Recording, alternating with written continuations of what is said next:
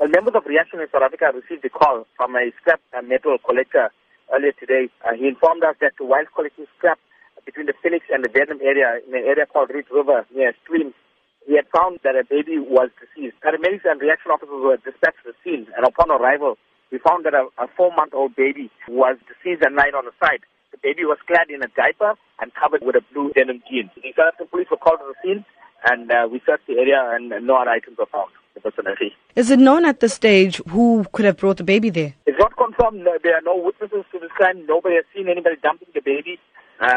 So, we don't have any idea where the child is from.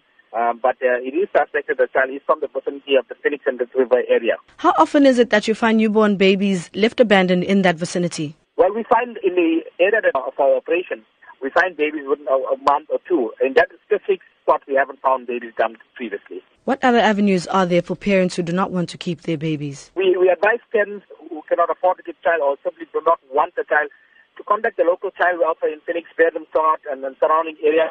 Contact the local African police. Or you can actually drop the kids off at Reaction in South Africa, and we'll make sure that the child is taken care of.